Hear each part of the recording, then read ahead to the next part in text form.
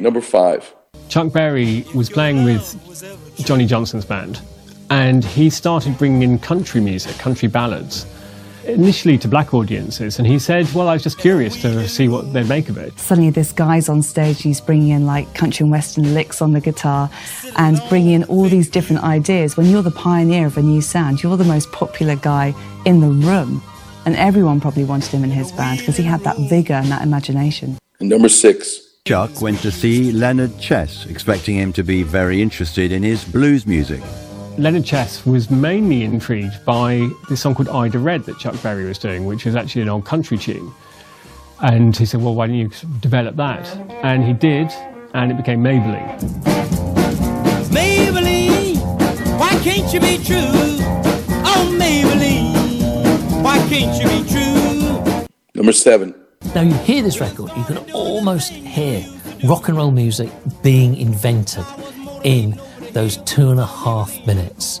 There's nothing that had ever been quite like it before. It was the song that really established him. It's incredible to think that his first single was such a huge hit. Maybelline was one of the most successful recording debuts. I mean, straight in at number 1 on the R&B charts. I mean, it's like the dream story if you're a musician. You're straight up at the top. What made Ben Aipa so successful as a board shaper and changing the world of surfing was he was a keen observer of where these young skateboarders were going, essentially doing skateboard maneuvers in the ocean. Chuck Berry, keen observer of what life was like, the young teenager. What was their life like? This is what made him so special, was his power of observation. Number 8.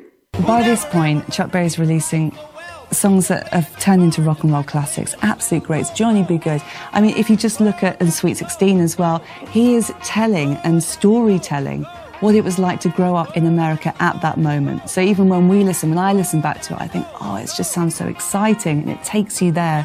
It paints this picture. It's so energetic, but you can sing along with it, and it's great to dance to. It had everything. They're all about the same thing. They're about being young. He invented the whole genre of songs about cars and girls, and Chuck Berry absolutely nailed that, and he did it in such a simple way. And number 9.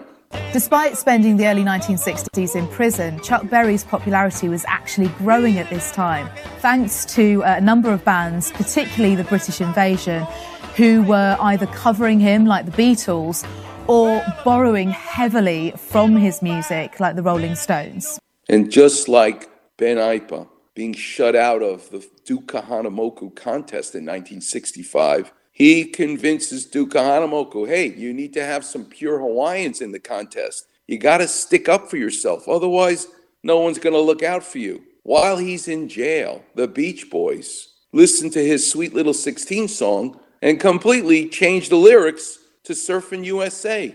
But they're messing with the wrong guy. He sticks up for himself and says, you stole my song. I may be in jail, but that's my song. Number 9. In 1963, the Beach Boys had their first top 10 American hit, Surfin' USA. Now, this was clearly based on Chuck Berry's Sweet Little 16. And initially, he wasn't credited as a songwriter. And being Chuck Berry, quite rightly, he kicked up a huge stink about it. And eventually, he was credited. Pittsburgh, PA, deep in the heart of Texas, and round the Frisco Bay. Surfing USA sounds a little bit like Sweet Little 16. It's the same song. I think I'd be annoyed. Next. It's about the boy trying to seduce the girl. They're in a car and they can't have any physical interaction because they can't get his seatbelt off. I was anxious to tell her the way I feel. He's an acute observer of the human condition and of the sexual frustration of teenagers. He has a tough exterior, but a heart of gold and sweetness that he can see in our everyday lives. It's a beautiful combination. It's kind of like having sweet and sour soup. You got the sweet and you got the savory. It's an interesting path in life, having that tough exterior. I find it fascinating.